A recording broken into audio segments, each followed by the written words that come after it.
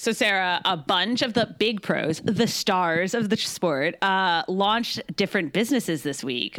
Did you see like Lucy Charles' swim program, Lindsay Corbin's cooking? I didn't see Lindsay Corbin's cooking. Company. I did see Sarah True's running program. Right. So Lucy Charles launched a like 9-week online swim program where you pay like $90 and get tips to become as fast as And then Lucy you Charles. can swim like as fast as Lucy for $90. That Sounds like a bargain to me. Basically. And then like the next day, Sarah True and her husband, Ben, who's a professional runner, launched a running one, same thing. And it's all under the same company heading, which I gather comes from Triathlon Terran, that guy who I've never totally understood what his deal is. But because there's also some other, there's like Cam Wharf has a cycling program under the same header. Really? How many different things Yeah. launched? Lindsay Corbin's cooking program is also Oh yeah, and then Terran. Lindsay Corbin launched she said it's like a side project. She's not totally sure, but I think it's like a food and cooking company. Like she's going to do like cooking tips, nutritional like advice, something like that. And I saw that Tim and Rinny, so Tim O'Donnell and Miranda Carfrae, are going to be leading. I don't even know what you'd call it, like a tour, like go I saw on that a one travel too. trip with Rinny and Tim around like Challenge Prague. So like through Prague. Right. So I just, obviously, people are having to diversify their income streams. Yes. Because traditional triathlon money isn't there. Right. So as we've been talking about for like weeks, months, years even, you know, the sponsorship money. I mean, not to say, like, I'm not saying Rinny's not making sponsorship. She is, right? She's Rinny's making making some cake money. over there. But, you know, that people are having to be creative about how to make money. So this is what we're seeing now. I think it's Good like for them. brilliant business marketing.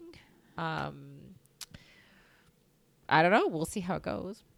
I am curious about the actual economics of some of it. You know, like I don't totally understand how much money like Lucy is making on each of those and versus how much Triathlon Terran is taking for like being the overarching production. Well, for creating the content, probably, right? Right. It's all unclear to me. But it also made me think, Sarah, do we need to launch our own training video series / Kelly, yeah. tour company? We need to sell something. So like, Obviously. you know, if I had money for every time someone told me that I should sell training programs on Live Feisty, I would already be rich just by that. Because Don't you sell training programs through your coaching business? no. No, not like training, coaching. but you sell coaching. Right. Yes. So personalized training programs, if you will. Yeah. So first of all, I've really reduced my coaching, so I only have like a handful of people that I coach like very personally, where we have sort of like some of them I have a meeting with them every week. To talk about. So there's a very it's very much about communication with the coaching for me. But yeah, the training I just can't do it. Like I I'm sorry. I just can't. Like if you want to go online and find a beginner how to do a triathlon program, you can find that. People have asked me about coaching and training programs, and because it is one of the things I don't do, right? In the scheme of things I do, and the thing is, it's not like I don't know stuff. I just can't really bring myself to care what other people do, right? That's always been my problem with coaching. I would not meet once a week with them. I'd be like, do it, don't do it, your choice, whatever. No, I do like the interpersonal relationship part with coaching, but that's not like a mass. Like if you're selling a swimming program like Lucy Right. Charles, right? You're for $90, so you're kind of banking on mass. Many people. A I do massive wonder how amount of many people she's going to get. Yeah. How many people do you think she's going to get? Yeah, it's interesting. I always thought if there was something that we could sell from Live Feisty that would add value, but I don't know what that is. You don't have any business ideas? I feel like we have so many business ideas. I feel like once a week we have business Well, ideas. I have business ideas. Okay. I just don't have like little pithy things that people can buy for like $5. You know, like we can't sell critical commentary. Right? I would argue otherwise. If anybody wants to buy 5 minutes of Sarah and Kelly doing critical commentary every week, we're here for you. Okay, you want to hear my business ideas? Yes. Okay. So when I was in Arizona, I saw this thing. Okay, when I was at ASU, and they had this big sign that said "cross swim." Okay. And I saw it in action, Kelly. I tell you what. Okay. It's like CrossFit on the pool deck. And they had installed all these like pull-up bars, and they had these kettlebells and weights and everything on the deck, right? And then they swam as part of the workout, right? So it's called CrossSwim. So that's obviously already invented. Okay, so here's my idea. Right, so you're going to take that idea. I'm going to take this idea and put it on TV. Because here's the thing. Okay, imagine like good-looking people with nice bodies, right? In bikinis and like small things, wearing scantily clad, doing cross swim, like you're doing CrossFit, but you're soaking wet. Okay. Yeah, just men and women doing That's your that. idea? I feel like I'm the one who's going to pitch it to the TV station and like make this And they're thing just going to be happen. like, Sarah, here's billions of dollars. Go.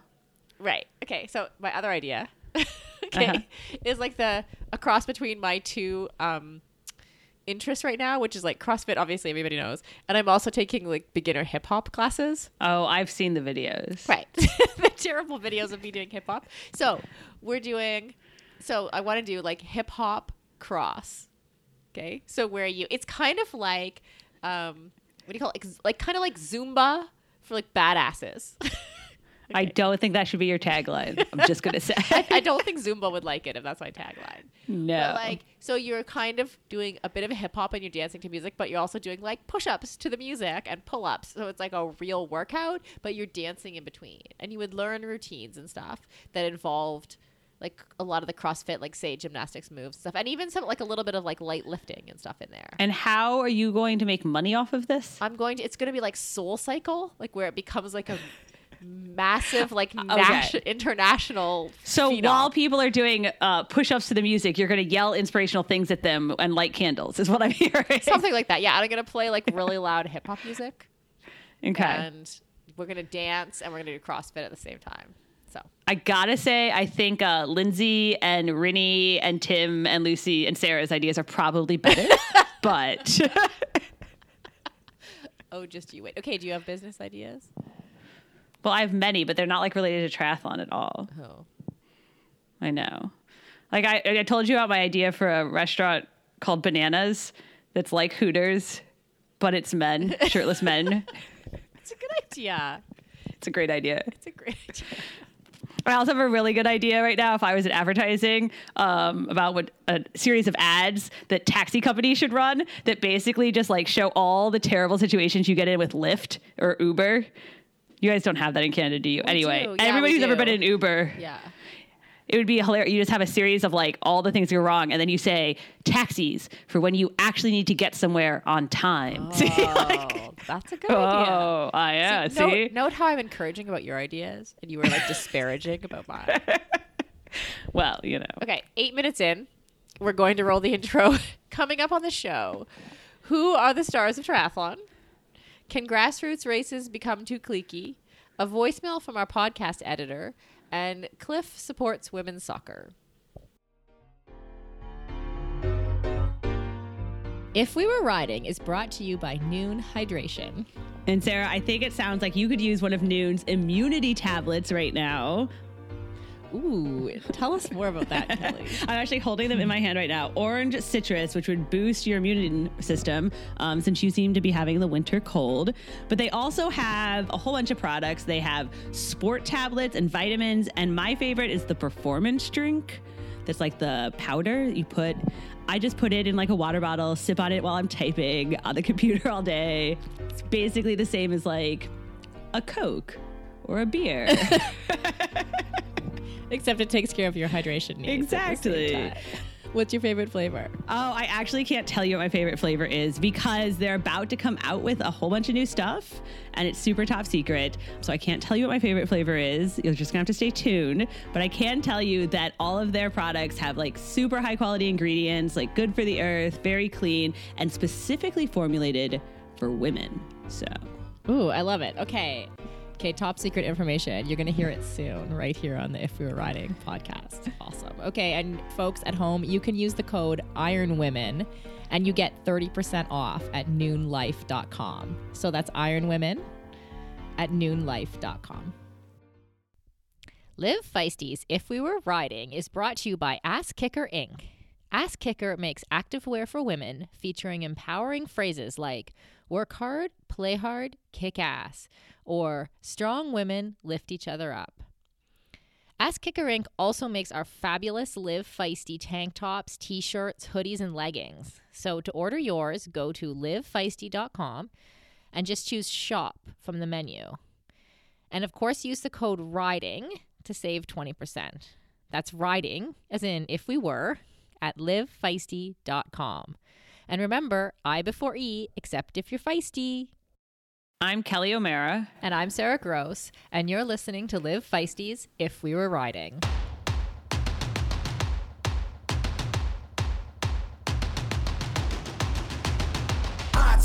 My time. None of you people can tell me to stop. This time, like the last time, you better get ready to race to the top. Ready to do this, show you what the truth is. I step on the field, it's time to get real. I'm feeling so ruthless.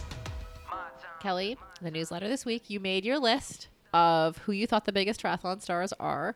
And I'm understanding you got, even though we're recording on the same day the newsletter was released, I understand you had some feedback about that already. Yeah, I mean, I felt like...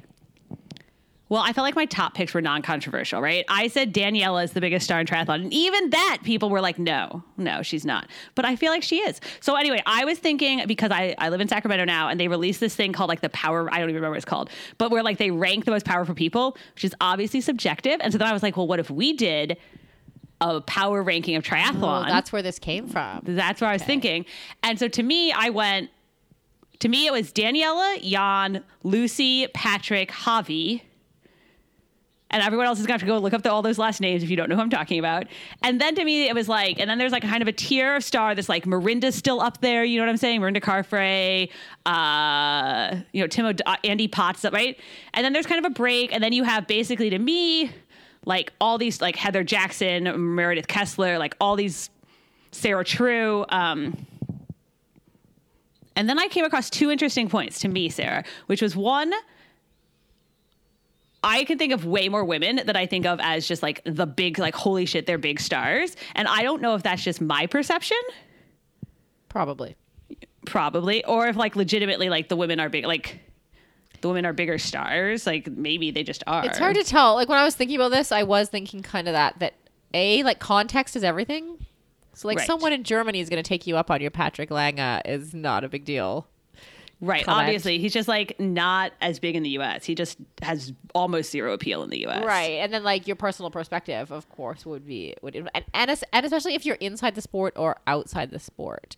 So like who transcends? Because I do think it's hard for me to tell actually how big Daniela actually is, because I feel like Jan might be bigger than Daniela. Jan might be bigger. Jan is a very, very big deal. And I think when you're right. If you talk it about outside the sport, I think Jan's a bigger deal, right? Because he has the Olympics. He has like Olympics one is just for people not in a sport. It goes like Olympics, huge drop off, Kona, huge drop off, everything else, right? Like that's just how it works. Yeah. And he's got both of those.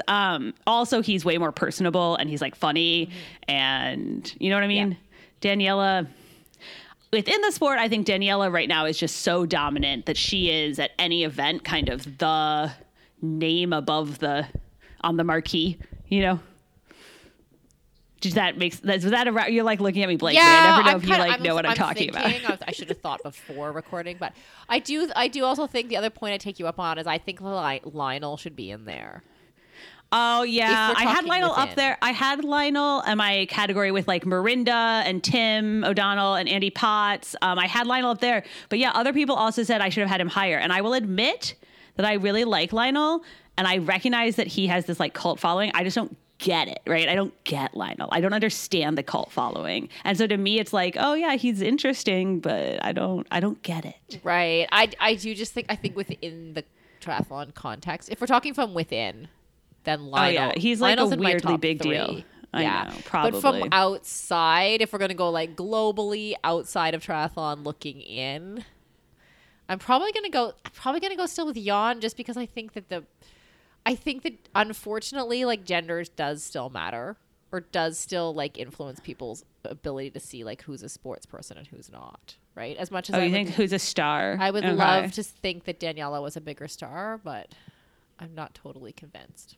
But I hope that Jan's you're a right. really big star for sure. I do think it's there. It's all up there. I also think it is interesting when you just because I wasn't trying to make a gender equal list here. I was just like, who are You're the just biggest making a stars? list. I understand. Yeah. Just making a list. Who are the biggest stars? And the women in triathlon, like they hold their They they're do. big stars. They're really big deals, especially when you get to the level of like the Sarah Trues, the Heather Jacksons, the Lindsay Corbins, the like who are a really big deal, like top 20 big deal in the world.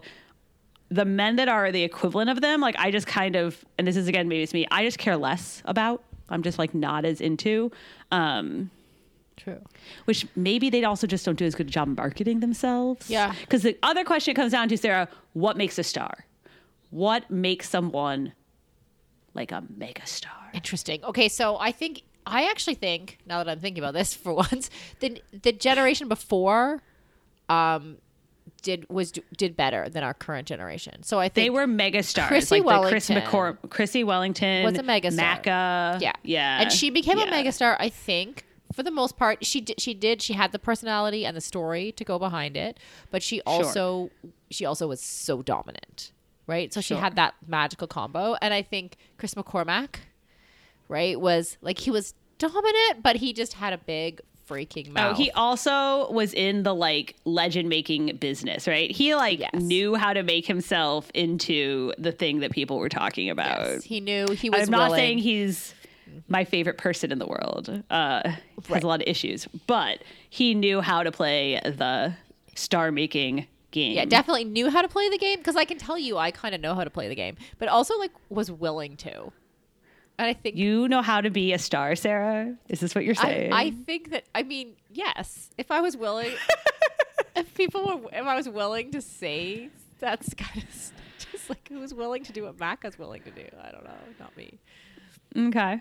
So, because when you talk about what makes a star, I mean, obviously it's like results, but it's also the intangible, the je ne sais quoi, Sarah. It's you got to be like personality and attractive and like story making and like make yourself. There's a joke in acting because my parents were both actors. Go in there and make it about you, and that's what you Yes. have to. You got to do that. And in a lot of ways, right now, yeah, it doesn't feel like triathlon does that. Like the triathlon stars are not because it's a community and we all know each other and we're just out here to do our best and race ourselves. But you are correct that that wasn't always true. So it's just like right now, it's not something inherent in triathlon, Yes, perhaps. perhaps. So then looking forward, who do you think is the next, like the up and coming mega star of the future? Oh, good question. Okay, I don't know. The ones you already named are gonna just step forward. So I think Lucy Charles is gonna have her day. She as has the like reigning all the queen. potential. Yeah, for sure. and people like her, and they like her for the right reasons, and she has a great following. Sarah True as well. I think you mentioned Anne Hogg, and as much as I like Annie, like I don't think she has that star power. It's the Someone actually emailed me and said she should have been higher on my list. So, FYI, should be higher. Yes. Oh, well, maybe I'm wrong. I hope that I'm wrong because I like Annie. I do. It's not always being a star. It's not always about being likable. FYI. I do think there's also I think there are some people coming out of like Super League and out of the like younger people, particularly when you talk American women and going into ITU that could turn out to be really big. They just kind of need to grow into their results. So that would be nice. Yeah, and then it Some of depends them how are the Olympics interesting. plays out, like how 2020 plays out. And yeah, and then whether that person can capitalize on all the opportunities. Right. If Laura Duffy wins 2020, I think she will, because she already kind of was poised to be the next Gwen Jorgensen. You're all on Team Flora Duffy, aren't you? Oh, I totally am. But she was literally poised. Like Specialized signed her thinking she was going to replace Gwen. And then she got injured and like kind of people forgot about her. But you win an Olympic gold and everything is forgiven. That's how it That's works, so right? true. Like that's my understanding. Everything's forgiven and forgotten. Yes, Yeah, exactly. So the other thing we talked about this week, because the other thing that happened, or the thing that happened this last weekend, was there were two big, well, there were many races at this weekend, but there were two big ones that are kind of cult followings. I don't know what the word would be, but they were under the radar and they're very much not anymore because they have because they had documentaries, big documentaries on Netflix. Documentaries. Okay, right. Explain more. So the Barkley Marathon, I would never know if it's Barclays or Barkley, but the Barclays Marathon I think was it's this Barkley weekend. Marathons, isn't it? It's marathons. I don't know. And it's this one that's It's an ultra.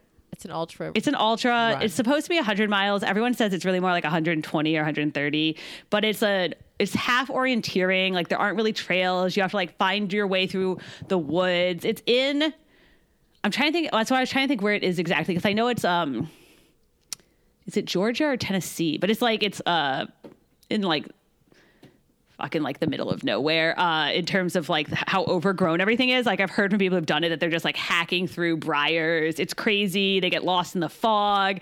I guess best way to sum it up is there's a state prison that is defunct now that often the course like goes through, and people who escaped from the state prison were found like 7 days later, like 8 miles from they had gotten lost. Like, so that's like how far people are able to travel. Right. So you might find like a skeleton out there while you're on the course. Right. Or off the course, as the case may be. You get 60 hours to do 5 laps, and 15 people in history have completed. Nobody finished this year.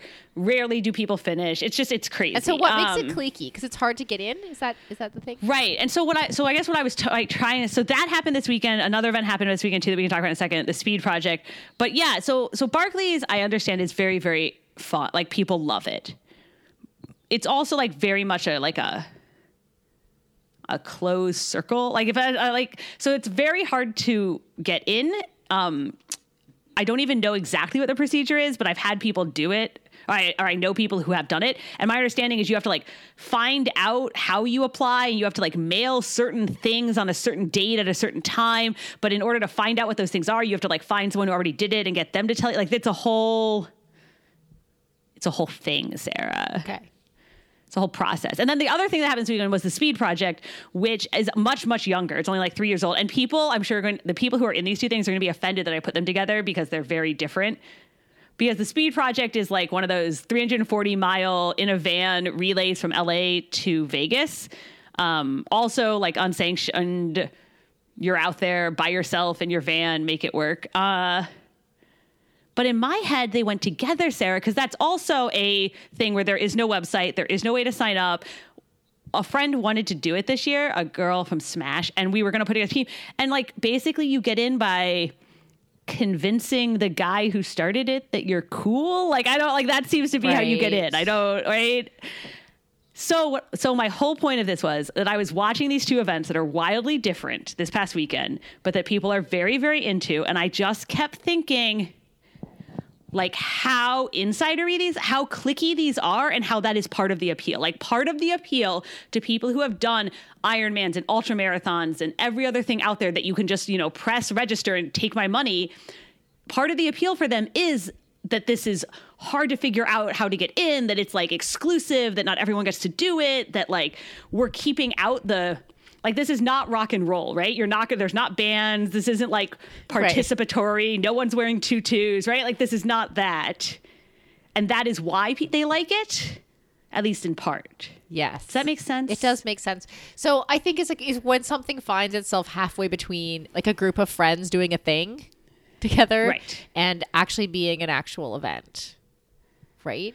So, I mean, that's the other part that's weird to me, is there have always been, like the guy who started Barkley used to do things with his friends all the time that were like, we're going to run from Atlanta to Chattanooga, right? Like, and there have always been those kinds of things. Like my friends have them. Like everyone does these like weird things. The weird epic. But, right. But in recent years, I feel like those things have become a thing. Like they're still unsanctioned and like you have to know somebody, but so many people are looking for that they're becoming huge, right? Like that it's becoming like its own thing, that it's very, I don't know. Yeah. I don't know how I feel about this. I think that my thought here is that something like Barclays, right, needs to recognize where it is in time and space, right? So you're Yeah, no probably. longer this little thing. Like you were a Netflix. Every ultra runner knows. I mean, I know I'm not an ultra runner. I know what Barclays is,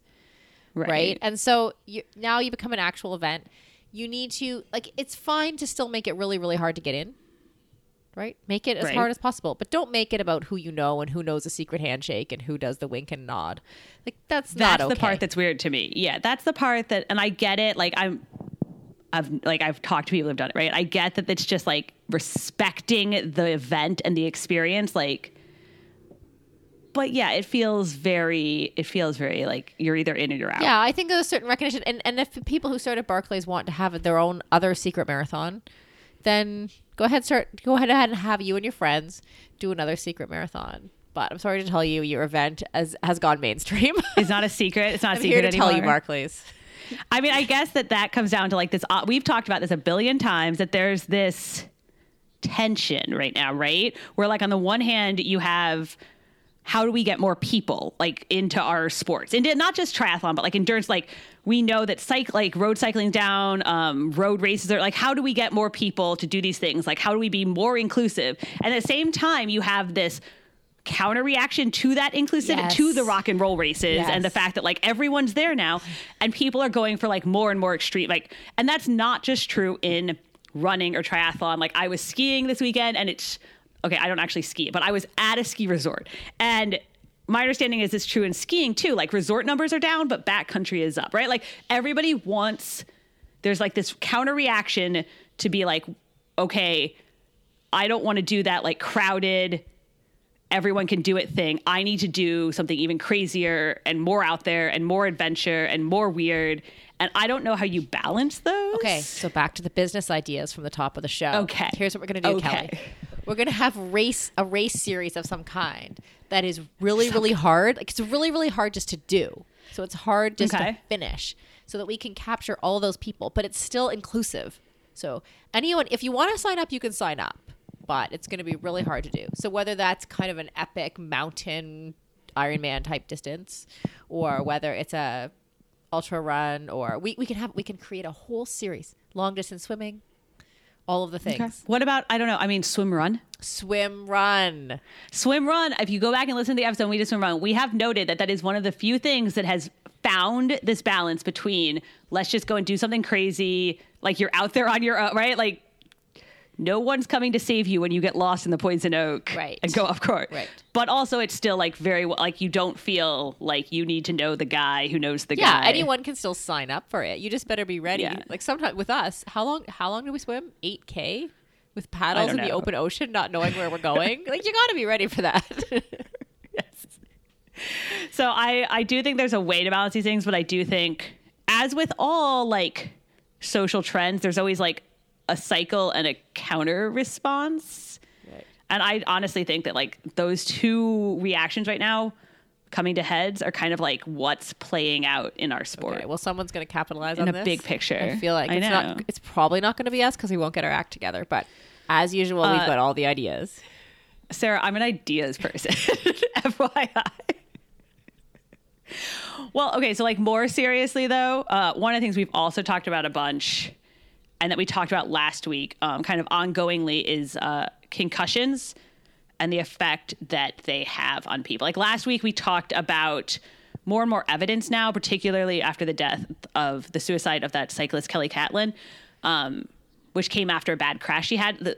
The more and more evidence that concussions do contribute to like emotion, like it changes you, changes your brain, Yeah. and you can be really depressed. And Erin, our editor, sent in like she has had a really bad concussion, really bad traumatic brain injury, Yeah. and she sent in a voicemail. So you know what's funny is when we recorded last week, I didn't actually think of Erin, but as soon as she responded, I was like, of course. Right? Right. So yes, for those who don't know, Erin, who's been editing this podcast since the podcast began, I think I might have Since the beginning. I think I might have edited the first episode, and then I handed it off gratefully to Erin. So yeah, we were glad to hear from her and her experience. Hi, everyone. I wanted to respond to the mental health and Kelly Catlin segment on last week's show with regards to connection between brain injury and behavioral disorders like mood, emotions, judgment, stuff like that.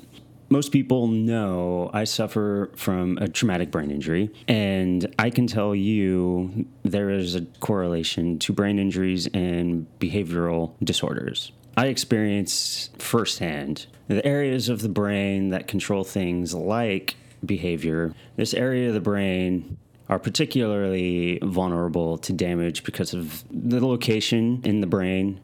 I constantly struggle with the inability to control my behavior. I cannot count the number of times I've attempted suicide and even successfully committed suicide. When these events happen, I literally have no idea that I'm doing it. My brain just kind of goes with whatever pops in there. If I'm feeling suicidal, there's nothing in my brain that says stop. I shared a lot of my experiences with Sarah and Kelly after editing the show, and Kelly brought up an interesting comment. How does it feel to lose control of your emotions? I replied back to her saying that in my situation, I don't feel like I lost control. I always tell people it's like my brain is an autopilot. For example, you don't think about breathing. It's just something that is hard-coded to just do. That's how my brain is with regards to controlling my behavior, and there's nothing I can do about that. Thankfully, there are medications that doctors prescribe specifically for me to give me better control over my behavior.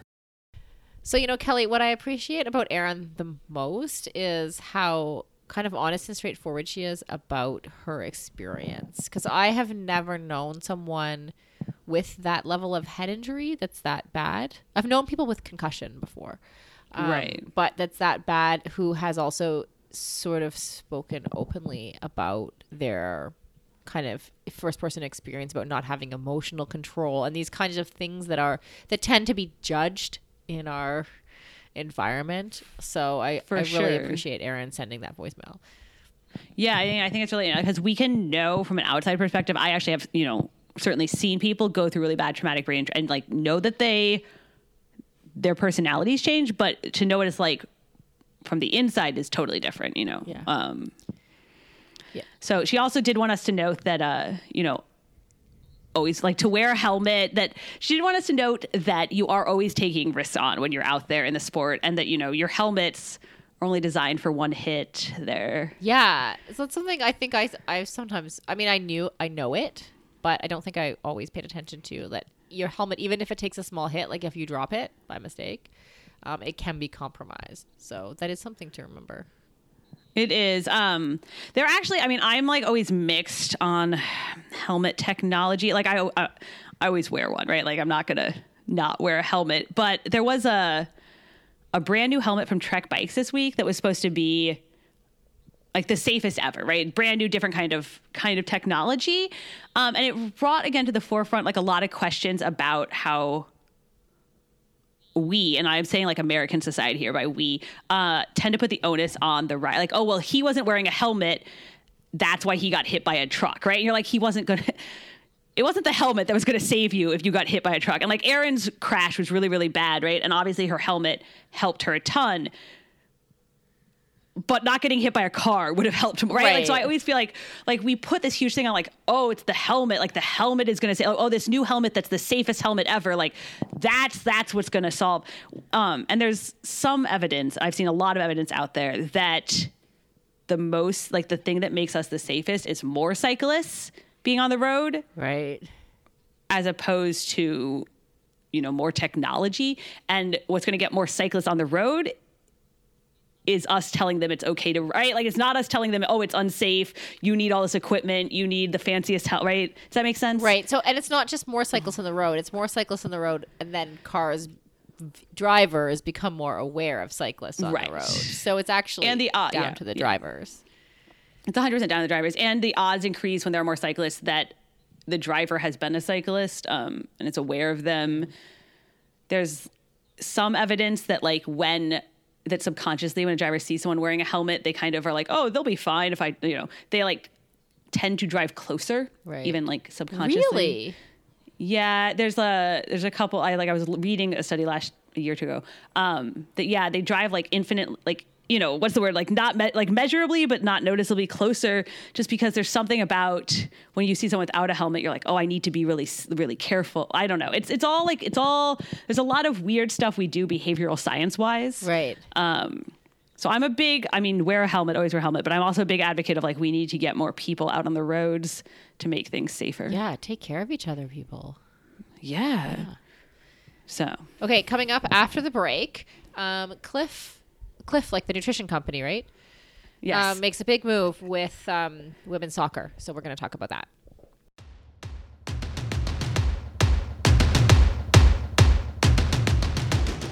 We would like to thank Noon Hydration for supporting the podcast. Get 30% off your order by using the code IRONWOMEN at noonlife.com. That's IRONWOMEN at noonlife.com. And don't forget to order your feisty gear at livefeisty.com with the code RIDING to get a 20% discount. Follow at If We Were Riding on all the social medias and leave us a review on iTunes. Also, tell your actual friends in person how awesome we are, because that works too. If We Were Riding is a Live Feisty media production and is hosted by Kelly O'Mara and me, Sarah Gross. Our marvelous editor is Erin Hamilton. My time. None of you people can tell me to stop. This time, like the last time, you better get ready to race to the top. Ready to do this, show you what the truth is. I step on the field, it's time to get real, and I'm feeling so ruthless. So Kelly, I need to be informed here. Tell us all what Cliff is doing in terms of equal pay in women's soccer. So it was actually Luna Bar, which is owned by Cliff, but technically it was Luna Bar, subsidiary of. And they basically are covering with a donation the gap between what the U.S. women's soccer team makes and the U.S. men's, if that makes sense. Wow, that's a big donation. Yeah, it was $718,000. Okay. So, Thank you, and I guess they reached out essentially and were like, we want to help. And then they kind of like negotiated. There were like a couple of key areas, like they're paying for like the salaries of everyone on the national team to like close that gap. But then there were also questions about, the bonus, like the like per game, like bonuses, that they make. Because there are a lot of different areas in which the gap played out. Yes. Because there's also like their whole structure of how their salaries pay is different. So anyway, they also they put forward $718,000 to pay each of the members of the World Cup team like enough to make up the difference, and also to like pay out the bonuses. I understand that there was also a couple of companies, maybe it was Reebok, that said they on their end like will pay out the same bonuses to the players that they sponsor. And that's all like great, and I think that's really nice and it's really good. I don't understand, Sarah, what happens after that money runs out. Right. Like, what does the U.S. women's soccer team do in the future? Okay, that's interesting. Okay, so what we need alongside these pledges from Cliff and from Reebok and etc., we also need pledges from the media to cover women's soccer just as much, or to to equalize because it often is framed as capitalism versus women's sport, right? Like when it's like people don't watch as much, blah blah blah, like that. That's how it's framed, right? So I saw some. If we had media, if we had more media, right, more people would watch. It's a chicken and egg situation, right? I saw, to your point, some stats that suggested like women's basketball gets the most coverage of like any women's sport in the U.S., right? It gets just like a huge percentage of the coverage of women's sports is women's basketball. And since they started covering since ESPN started covering the WNBA, viewership and ticket sales have gone up. Shocking. And like more shocking. Right. And like there is an audience, right? So that's how it works. Yeah. Oh, I find myself scratching my head going, what could I take Rosie to see, my daughter who's 8 years old? What women's sports event can I take her to see? And I can't freaking find one. I mean, once in a while, because we have the rugby here, once in a while I can find something, but there's definitely an audience. Yeah, that's interesting because here we have an NBA team, we have a minor league baseball team, and we have an MLS. But no, I don't think we have any professional women's. Right. Oh, that's so sad. I know. So, yeah, there's a few other levels, but you're right that I think if the other levels caught up in that, I mean, they've just bought a year, right? They might need to buy 5 years worth of women's salaries. Yeah, I mean, they might have bought a couple, but then obviously it's also like a good move. I mean, I think it's really, really great of Cliff. I think Cliff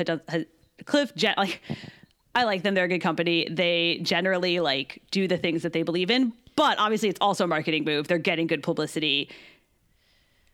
And it's one that like we cannot continue to rely on private companies to be like on the right side of history, if that makes sense. Yeah. Like the national federations are going to have to make their own decisions at some point and back them up. That's true. But these private companies do help, right? Of course. And Cliff has been backing women's sport with that Luna team for years. I mean, in triathlon, they had a huge women's Luna team before these issues around women's sport were as kind of in the press as they are now. So, right, it's very trendy. Women's sport is very trendy. Being the woman person in triathlon is very. That's our thing, by the way. That's what we are. We're the woman person. Sometimes being trendy and being on the right side of history Correct. can align. So Good. My time, none of you people can tell me to stop. My town, my crown, we know what it takes to be reaching the top. We reaching the top. We reaching the top. We know what it takes to be reaching the top.